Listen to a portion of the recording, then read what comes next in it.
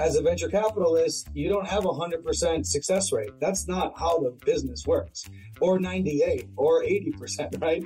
The success rate is like somewhere between 10% to 30%. So I sit over here and I get to fail 70% of the time and still have a job. That sounds like a really weird place to live, right? Sure does. But I think what's super exciting is when you get to work with these world-class founders, help them solve problems, help them break through those glass ceilings where they get to the next level, and then they have other problems to solve. That's the most exciting part of the job, is being along for the ride and being a value add to companies that are growing like crazy. People want them, and you get to be a part of that journey. Welcome to Uncooked, a podcast serving up raw insights for marketers as we hear the unfiltered truth from industry experts, brands, and the target audiences we serve in their own words. I'm your host, Jacqueline Lieberman, and today on Uncooked is my guest, Drew Leahy. He's the managing partner and co-founder of venture capital firm Hawk Ventures. Hawk Ventures co-invests in leading-edge business ideas in the ad tech, martech, and e-commerce spaces.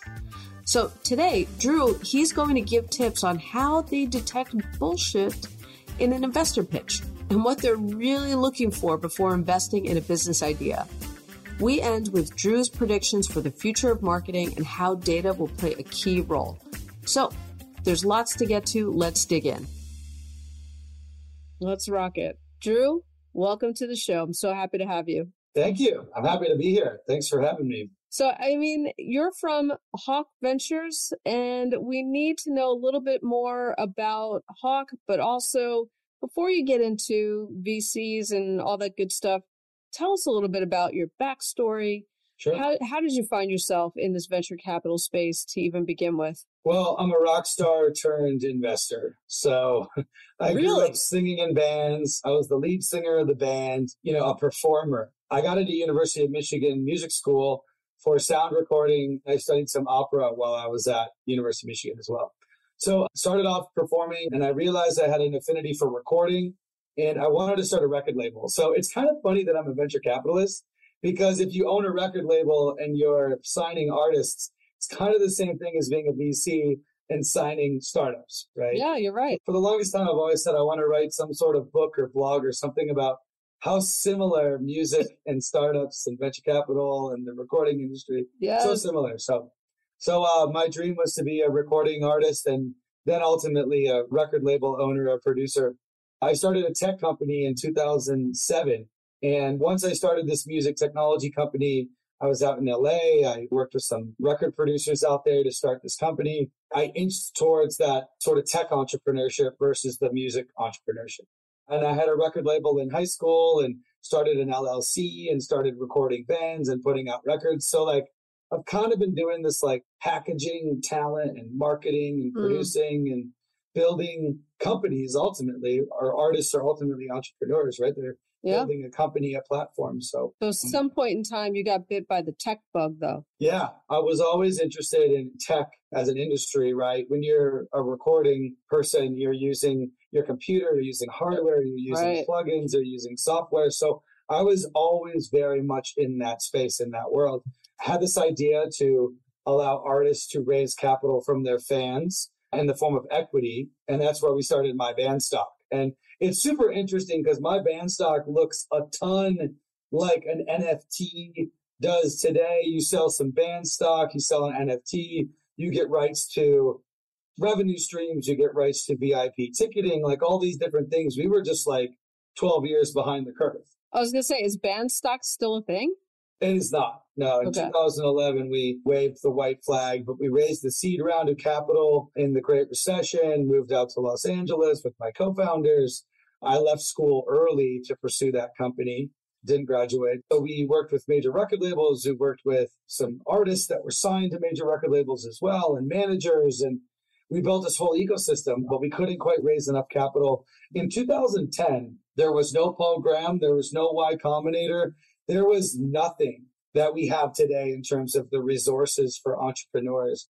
It's funny because you're the first VC we've had on the show, but I'll have to say that what really interests me is on your site where you say We are a team of operators, founders, and marketers who believe that every company at its most fundamental level is in the business of marketing. That's what caught my eye. What's the problem that Hawk Ventures is solving exactly for founders who reach out to you? I'll start off with a little bit of a backstory of Hawk Ventures. I've been doing marketing technology pretty much all of my life. After I started the record label, after I started My Bandstock was a marketing platform for artists, right? So I've always been passionate about the science side of marketing, which is the technology, right? The art side of marketing is the creative, it's the words, it's the positioning, all those things. So Hawk Ventures is really about how do we invest in the best-in-class marketing technology, advertising technology? How do we invest in the best-in-class commerce enablement to help people sell, right? To position, to have channels, to have data oriented so that you can sell, right? And so what we do with our CEOs, who are the CEOs of SaaS companies, is we help them get business. We help them get brands on board to their software. And sitting next to Hawk Media, which has about 600 clients, they do about 30 million in revenue and growing every year. We have about 300 people that work at the Hawk Media side of the company. Our job is to align all of this resource that we have at Hawk Media with our investments at Hawk Ventures. So there's a really beautiful partnership there to create a platform for our CEOs to be able to interact with the brands inside of Hawk Media. So you're basically giving them access to marketing, advertising resources that they might not have ordinarily had access to. That's correct, including actually direct sales to brands themselves. Right. So we can act as a sales channel for these investments that we make. That's what really separates us from a lot of different venture capital funds. Unless you have 600 companies in your portfolio, which some funds do. Some funds are at this level where they have just a massive portfolio. But most funds, they don't have anywhere near the 600 brands that we can have access to. And so that's kind of where we separate ourselves from the rest of the venture capital funds of the world, is that we can do something that is super special for the companies that we invest in. Right. How do you discern who to really invest in? What's a good fit? And how do you determine that? It's super interesting because we have a very narrow investment thesis. It's marketing technology, it's commerce enablement technology. It's very small. Most venture capital firms have, we are business to business software investors, right? Which is just a massive category, right? So because we have such a narrow investment thesis, we get really excited by certain businesses that founders have created. And what we have to do is actually kind of check our bias at the door, because we're entrepreneurs, we're operators, we have a very narrow thesis. So not only do we have to say, is this founder amazing? Is this team amazing? Is the market that they're going after big enough? We also have to check our bias at the door, because we can get really excited about a technology, right? Oh, wow, I wish I had this when I was an operator. This is amazing, right? But sometimes those people aren't the people, the CEOs, the head of sales, the head of product.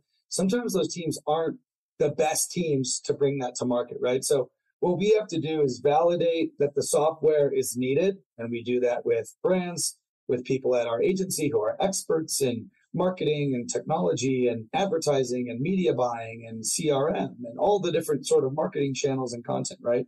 And then we also have to interview the founders and check references and figure out, are these the founders to really take this to a venture scale return, right? You're an investor to get out of a deal, not to just get into a deal, right? You have to be able to figure out, how do I ultimately return capital to the investors who are in my fund? Yeah. And ultimately get paid, because we don't get paid unless the companies sell, right? So we're very incentivized to check that the software is needed for the market. We do that with the agency. And B, that the team is the right team to bring this to market, to bring this to the next round of funding, to sell the business, right? So we got to check off all those check boxes. That's interesting. Maybe walk us through a real example of a software company that you've backed that kind of, spread their wings and went on to be a success, because I'm interested in, how is the software side of investing different from other deals VCs make, Sure. So I'll give you an example of actually one of the first investments out of our first fund. So we're on to fund 2 now, which is doing really well as well. But one of the first investments being made is a company called Postscript. Postscript is SMS for Shopify, right? And this happened in about 2019. when SMS was really starting to catch on, it became acceptable for people to get marketing from SMS and it didn't feel like spam. So there was like an interesting inflection point. There's hundreds of SMS companies today, but Postscript had an amazing management team. One of the guys that we got to know through the investment is the president, Alex Beller. He had come up through a really amazing e-commerce company in Los Angeles, which ultimately just sold pretty recently. But what we were able to accomplish with them is we were able to get hundreds of brands onto the platform. And so not only were we invested in the company, not only did we love the founders and love what they were able to accomplish with the business, we've been able to refer hundreds of clients to them. We're one of the largest referral partners to Postscript today. And so that's a perfect example of a company that we could add value to, we could introduce brands to, and that the team was amazing. That company is going on to be well worth $1 billion in the next few years. So we're very excited. We're one of the first investors in that company and have a great partnership with them. That's cool. So who's a whale of a client for Postscript right now? So they focus on kind of middle tier, the small and medium-sized enterprise, right? Mm-hmm. Actually, one of our investors in our fund started a very large coffee business called Deathwish Coffee. And coincidentally, because he's an investor in our fund, because we invested in Postscript, Postscript is also being utilized by Deathwish Coffee. And Deathwish Coffee is a pretty big company. Did you say very well known? Deathwish? Deathwish Coffee. They're one of the only coffee brands that injects caffeine into their coffee. And that's what they're known for. They got big skull and crossbones on their logo. So it's extra caffeinated. So they're a big brand that is utilized by Postscript. Postscript has like thousands of customers. Yeah. So they work with any size Shopify brand to enable text commerce, and ultimately conversational commerce is one of the things that is a really big part of the ecosystem right now, which is like, how can you build a relationship? How do you make this a part of the customer experience? Maybe somebody can ask a question or they can inquire about something. So yeah, Postscript is performing extremely well.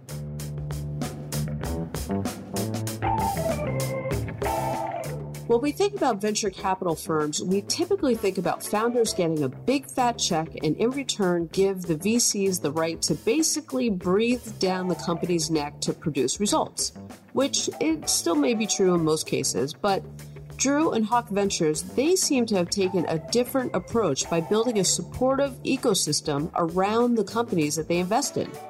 They created Hawk Media, for example, as a way for founders to easily access marketing resources that they need, or even act as a sales channel by cross-selling services among other Hawk Venture companies. So offering these resources as a VC can give founders every possible chance to succeed, much more than writing a check. I think that's pretty cool. I think it's also important to share what they're looking for in a company to invest in. It's not just about the technology alone and the shiny object syndrome. They're really looking for companies who are well-rounded from the start. You could be a charismatic founder, but if you don't surround yourself with a strong team, or if you haven't figured out your addressable market, or how you plan to scale your tech, you may just be stuck with lightning in a bottle, and that's just not good.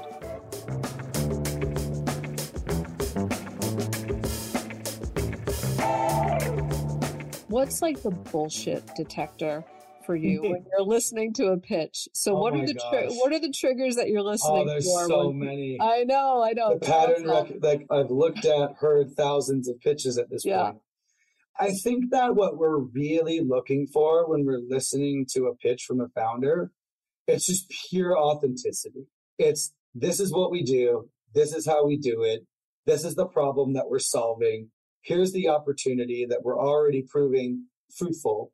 And oh, by the way, we have experience doing this similarly in other industries or in some other capacity before. This isn't new to us. And it's hard because so many founders are first-time founders. They've never done it before. Right. It's their first pitch deck. It's their first whatever. There's a lot of resources for those people. There's accelerators. There's incubators like Techstars and all these different people who they will take a very wide portfolio approach. They'll take a lot of risks and take a lot of challenge, sort of new founders, and they'll come into the business and they'll make an investment. We're typically a little bit further along in that investment process. Okay, we're not the first check. Yeah. We're after a company has some revenue. So we're just past that level where you're not just getting started, we're helping you grow your business that you've already started. Okay. So that's what I'm looking for, is that inflection point. So you guys are, once somebody's way beyond the great idea stage, they've already started to vet it out in market, perhaps. Maybe they need a little more cash infusion to keep it going. And that's where Hawk Ventures comes in. Correct. And we're there to help basically really amplify the amazing work that they've already created. They already have a case study. They've worked with a couple of brands. Yeah. One of the investments we just did, they already have 8,000 customers. So they're like already doing amazing work, and they have like zero churn. Like, people don't leave this software. They just keep paying and they keep using. We try to find that right inflection point where they're not too late stage. We caught them too late, where they're already beyond what we can really get for the right type of equity that we want. And so it's that right sweet spot in between, just early enough, but not too late. Okay, I gotcha.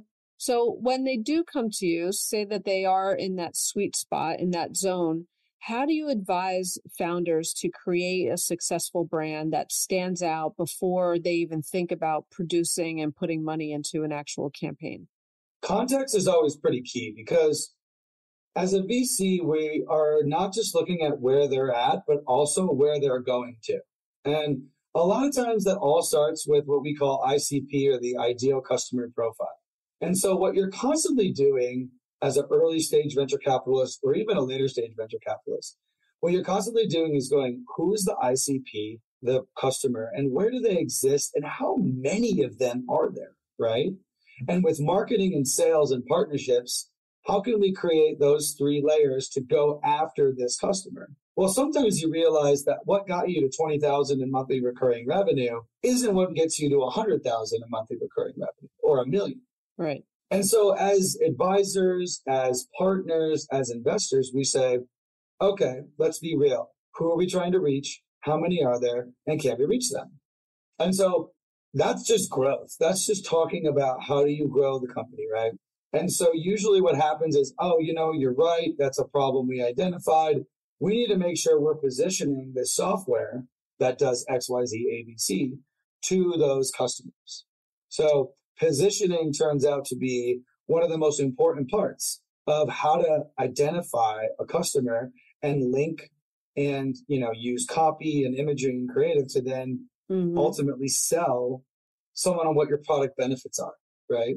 And so that's what I do a lot of work with founders. And so once we've kind of identified ICP, once we've identified positioning, once we've worked on some of the tweaks that need to happen, then we go out there and use partnerships and marketing and sales tactics to go reach those customers and then see how it works. Yeah.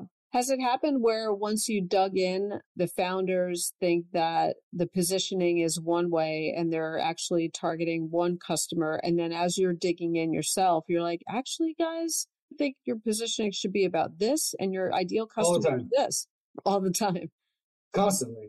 I think one of the hardest things as a founder is being able to step outside of your emotional connection to it, but still be intellectually wed to it. And that's why you need advisors. That's why you need people outside. That's why you need people inside. That's why you need to zoom in, zoom out. And I think that can be a really difficult thing. The best marketers on the planet can just look at something and go, you know what? We're going to twist it just like this, and this is how we're going to do it. Oh, yeah. And so I've heard and seen multiple instances where that's just what needs to happen, is someone just needs to kind of talk about it in a little bit different way and position it slightly differently, and then things open up. Yeah, that makes sense. That's why I asked the question, because I would imagine that they might start with one positioning idea in mind and then talk to you and they end up having something completely different. When you get to that inflection point of, say, the positioning, is that where Hawk Media comes in? Do you actually help them with a go-to-market campaign in terms of ideation, creative, and then out into the world? How does that work? It's interesting. We don't have any mandate that when we invest in a company, they need to use Hawk Media or anything like that. We are here as a resource if they need it. A lot of times these like very product focused, product growth oriented startups are hiring in-house for a lot of their marketing resources, not all of them, but many of them. It's a little bit different when you're building a product. That product has attributes. You're releasing every 2 weeks. How do we tie product marketing with our product, with our outbound marketing? That can be sometimes a little bit more difficult for an agency who's fractional, right? They're not full-time. Right. That could be a little bit more difficult because you run an ad campaign for 3 weeks, a month, you relay that information back to your product team. The length of those cycles is super long versus if everybody's looking at the same data, they're in the same seats, they're growth hacking, if you will, because you're making product tweaks and all that. It's a little bit more of like an inside ecosystem bet. So we see that a lot. And so what I try to help out with is the combination of product marketing and then how that relates to the channel strategies. So if a founder, you're working with a company, they have their own outside agency, do you, Drew, get involved in the agency relationship? Not typically. I'll get as involved as they'd like me to be. We just invested in a company. We're setting up a kickoff call to talk about the playbook for their marketing strategy. Yep. What resources do they need? What's their funnel look like? What are the KPIs we're measuring? What are our partnership, sales, and content strategy? I work on all that with those folks. A lot of times what they do is they take that, they come together, they go build a plan. A lot of the relationship between the investor and the CEO and the team is like, they have to go do all of it, right? So we sit and we say like, this is what it should look like. And we're happy to make comments and put together a plan, but they're the ones that really have to sit in the driver's seat and actually get it done. But we're there as much as they want us to be. You might not want to talk about this in my next question. I know everyone talks a lot about success stories, and like the Cinderella story of investing into a company. But I think for my listeners, just as illuminating are stories of companies who really did struggle. So without mentioning any names, can you tell us a story about a company you've invested in, a business, and once it was underway, it basically died on the vine for certain reasons. Can you just talk about that? Because I think listeners will really learn from what really doesn't work once you get into this. So there's a really interesting graph that talks about the number 1, number 2, number 3, number 4 reasons that startups fail. And context is everything. Actually, one of the main reasons that startups fail is because of co-founder issues, which is like, well, Jacqueline, I disagree with how you want to run this business. Therefore, this business probably isn't going to get figured out, right? Or, Jacqueline, you messed up all the accounting. Or, Drew, I didn't book the sales, and so we don't have revenue. So, like, the reasons why startups don't figure it out are crazy. The main ones, though, are essentially lack of product market fit, which means you built something nobody wanted, right? And co-founder issues and running out of capital. So everything else, there's a bunch of other things that happen.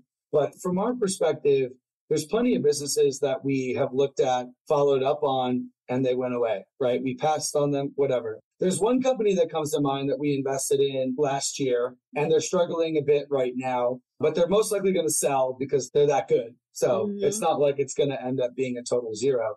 But what happened is that they found out that there wasn't a willingness to pay for this amazing technology that they built. They talked to people, they'd even make money for people with their tool, all these different things. But the willingness to pay in this specific category is really difficult. And again, it kind of goes down to that product market fit. Like, I built something that people don't want to pay for. They really like the results for it. The category, in my opinion, is a no-brainer for people to have budget for. But what happens is sometimes you build a product and you're just targeting the wrong customers. Instead of this being a, let's say, call it $1,000 a month product, it should have been a $9 a month product. And then everybody would just adopt it.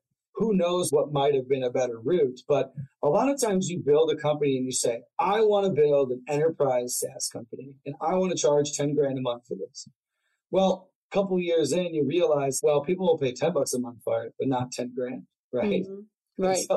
So it's like, at what point do you change that strategy? And then, you got to raise more money and all these things swirl around. And so the early stages of a business, the pre-seed, the seed, even after you've raised that $1 million or $2 million, you're problem solving all day long. You're constantly testing a hypothesis. Does this work? Nope, that doesn't work. Does this work? Oh, that worked. More of that. right? And then 6 months later, that dries up and you're like, well, why did this dry up? Like, oh, we got to change this. Oh, okay. So you're constantly kind of problem solving, and it's so different for every business. What I always tell people to really focus on is like, focus on what you're good at. Be authentic, be real. Don't go and try to learn email marketing if you've never done it before. Maybe focus on something else. If you're really good at the social media side of things, lean into that. Like, just do what you're good at, lean into your strengths, outsource the weaknesses, and really just focus on how do you be as authentic as possible with your business.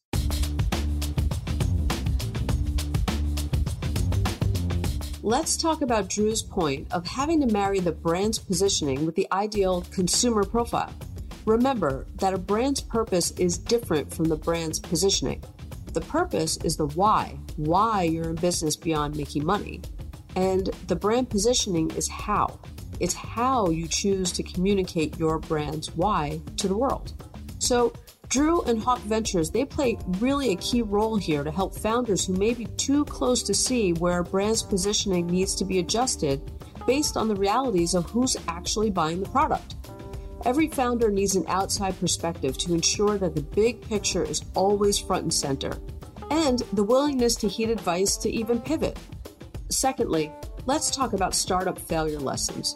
Drew hit on two main reasons. One is when the founders have co-founders, and then there's a lot of finger pointing going on when business operations start to take an ugly turn. So lesson number one, either don't have a co-founder or assign clear accountability for key business tasks early and often.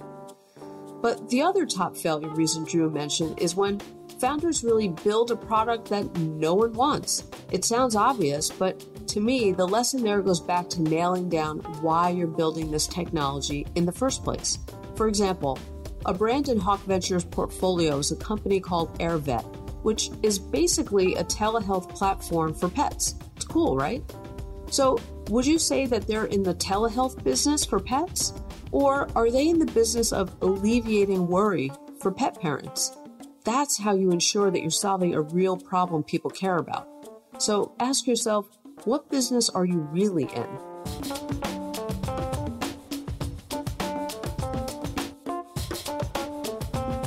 My question next is, I just want to know, what is it that lights you up that you're loving about this job? Definitely super passionate. I love to build things. And there's this really amazing moment where you've tried the 1,000th filament and like the light bulb stays on, right? And like, I live for that moment as a technologist, as a product person, as a builder. And I truly believe that if you work on solving hard problems, the money will come, right?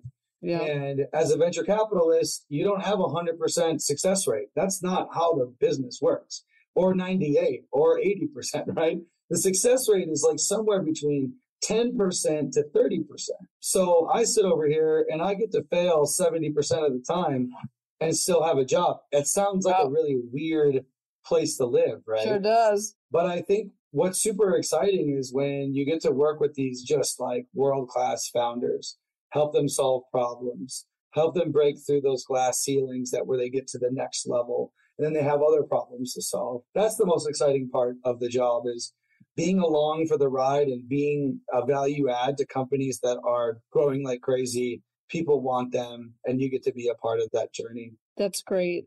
So since you've been over at Hawk, can you tell me about what's surprised you since you've been there?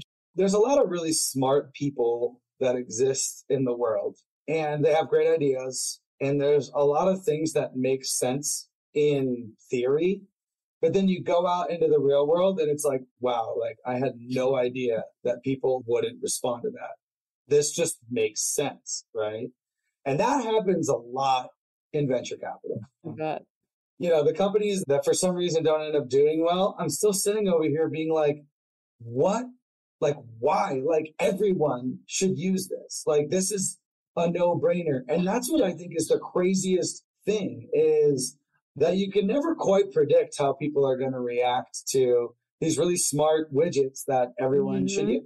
Like, I personally have dreamt of building a little brand that I run that uses every single piece of technology that I invest in.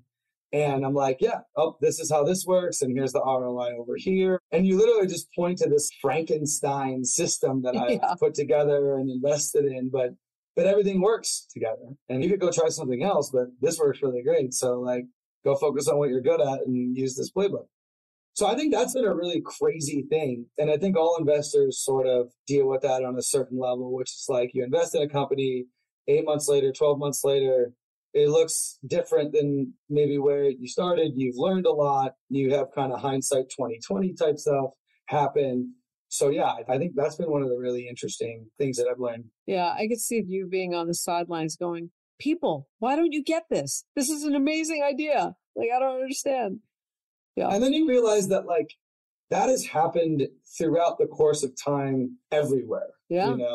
You know, looking at the great philosophers and looking at, even just Rome 2000 years ago, how advanced they are. And you're like, how did we not continue this? Like, how did this get messed up? Like, and it happens all the time. And so that's what makes these really great companies even more special is that like, it just works. It's like water. It just flows and you can drink it. It's incredible when you do hit that stride. Yeah, I bet. Do you do any marketing in your business? Is that a thing? So does Hawk Ventures market itself, or is it mostly like a word of mouth business?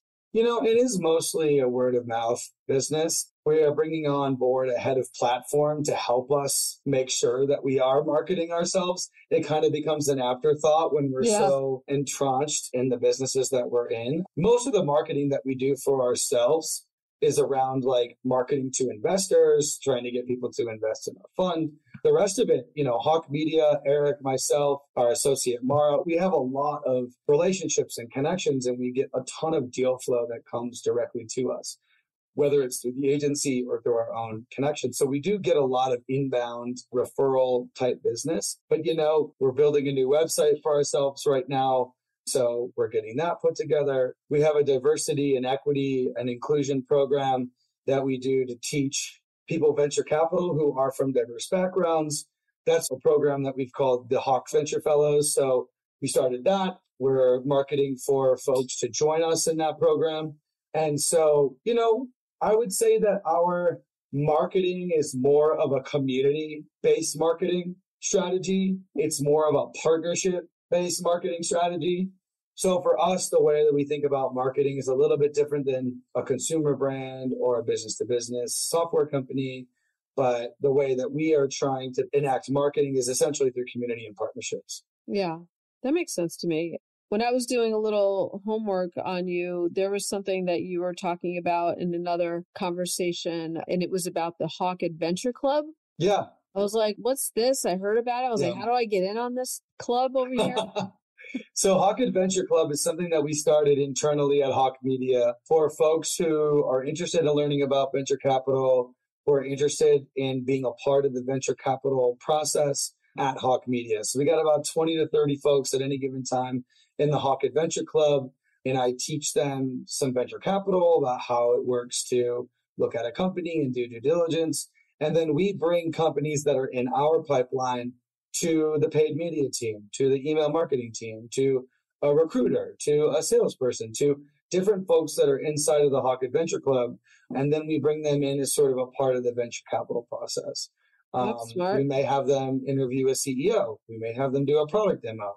And so that's one of the ways that we tap into the Hawk Media ecosystem is through the Hawk Adventure Club. So your philosophy of having people understand VC at a more intimate level is only going to serve Hawk better by having these other people out in the world who really can practice it and perhaps be part of it. I see that. That's great. Well, I always say that teaching venture capital is basically about failure studies. Like the job is to go, look, most of these companies are going to fail. Look at the data. 85% fail in 5 years. That's what it looks at. When you get venture capital funding, it drops to like 70%. But so most of it, like anything that you look at, it's probably going to be dead. And so you have to teach people who have never gotten into this world. Maybe they've done some public market investing. Those companies aren't going to die. I mean, realistically, they might get smaller, but they're never going to just like raise their hand one day and be like, we're out of money. Yeah. So the first kind of step to teaching venture capital or understanding really how it works. It's like our job is to say, how do we think this fails? Does it fail? When we can't come up with reasons, or like we literally just have exhausted ourselves on how it will fail, we can't come up with it, like that's probably a good company to be invested in, right? Mm-hmm. But we're still wrong on our analysis, you know? But the idea is that you're constantly going through where the pitfalls are.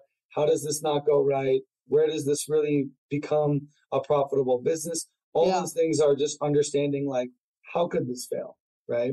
Now, that's a very different skill than being a marketer, and you're constantly looking at opportunity, and you're constantly looking at, well, if we can hit these numbers, then we can be at this level. So it's like, it's kind of a different skill set to ultimately size up things that are risky, right? It's risk analysis. How long does it take you to size up a company? You know, like from that first time after that first pitch where you're interested, what's the runway between that first pitch to you giving them a check, like in terms of you looking at the risk and deciding it is worth it?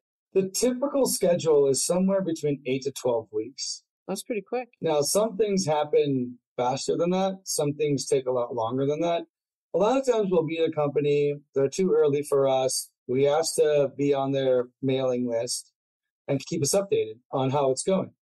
6 months goes by, they just got a big check from another investor. Now they're doing really well. Oh, their revenue has ticked up. Oh, like, hey, actually, guys, let's talk. This is all really great. We want to get involved now. Those are my favorite scenarios because there's a much longer lead time to understanding who these people are, how they operate, how they communicate, how they're positioning. A lot of times I'll give advice to a startup 6 months later, they've implemented it and it's going really well. And like, well, that's always great that somebody was coachable, it worked, right? So yeah, I like to say anywhere from 8 to 12 weeks, but it can be longer and it can be shorter. Yeah. But even still, 8 to 12 weeks, that was shorter than what I thought. It's a very short cycle to get married. Yeah. Wow, that's great. Just putting like a prediction hat on, and you're not going to be held to any predictions, I promise. But I just love future casting with people. Where do you see the industry going? And even maybe what is frustrating the hell out of you about it at the moment? If you go back to even like Ogilvy, right, who kind of like wrote the book on a lot of modern copywriting, modern advertising. I say modern in the like last 50 years since, right? It's always been about channels. It's like what magazine, what billboard, what end table. Channels and marketing has always been one of the biggest parts about how we reach people that we want to talk to, right? All the biggest innovations in marketing are going to come from emerging channels. It's TikTok now. It'll be something else in 3 years.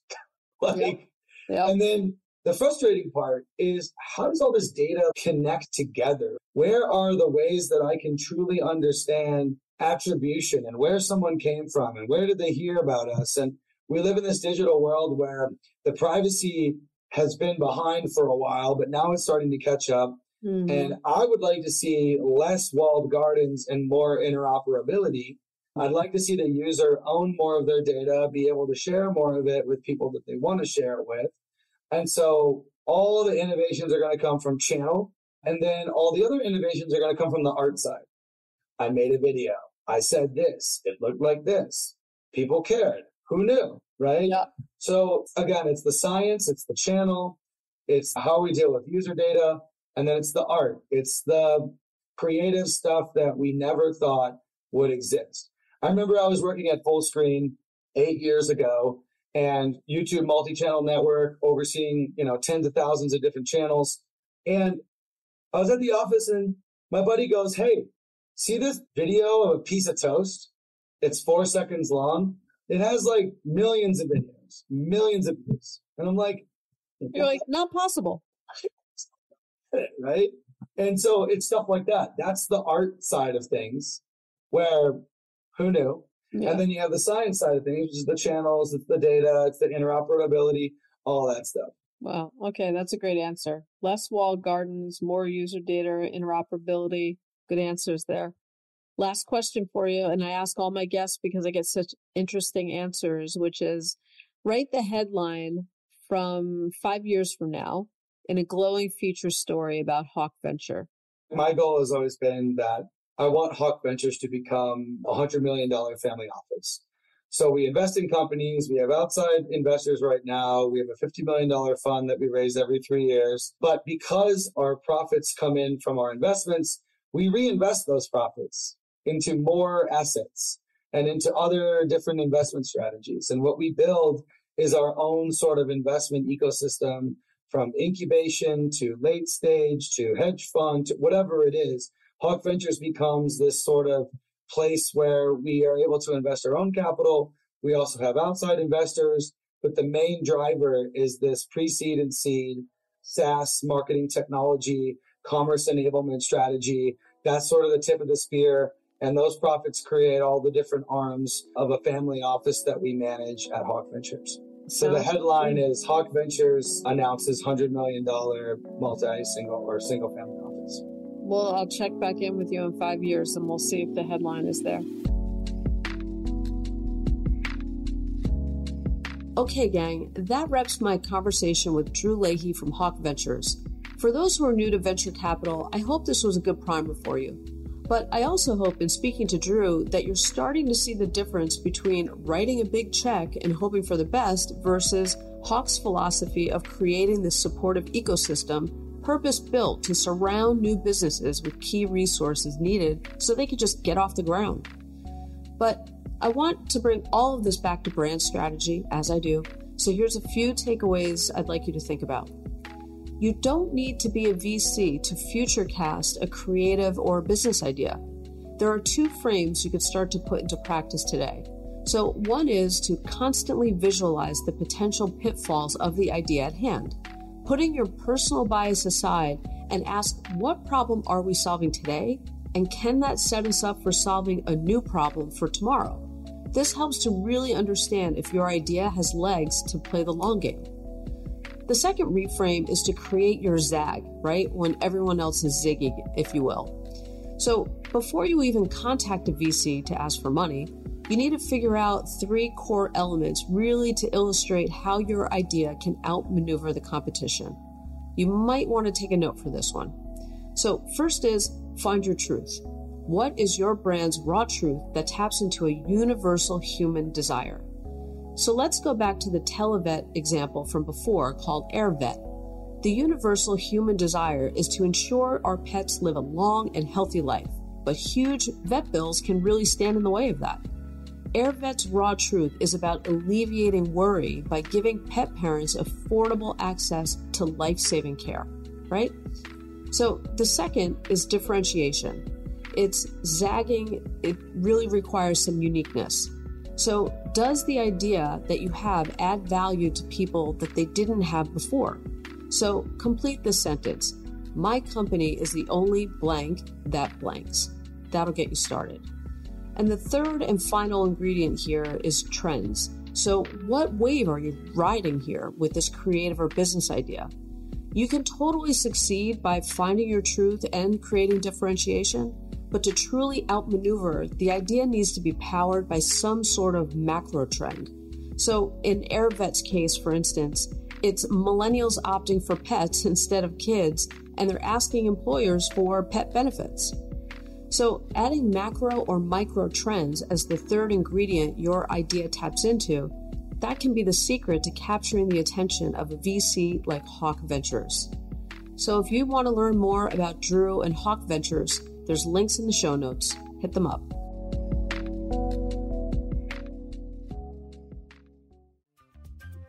This has been an episode of Uncooked. I'm Jacqueline Lieberman, founder and chief strategist at Brand Crudo, a marketing consultancy. If you want to discuss how your company can find differentiation and activate your raw truth in marketing, this is what I do every day. You can find my contact info on brandcrudo.com or the show notes. Please follow the show, tell a friend. Thank you so much for listening.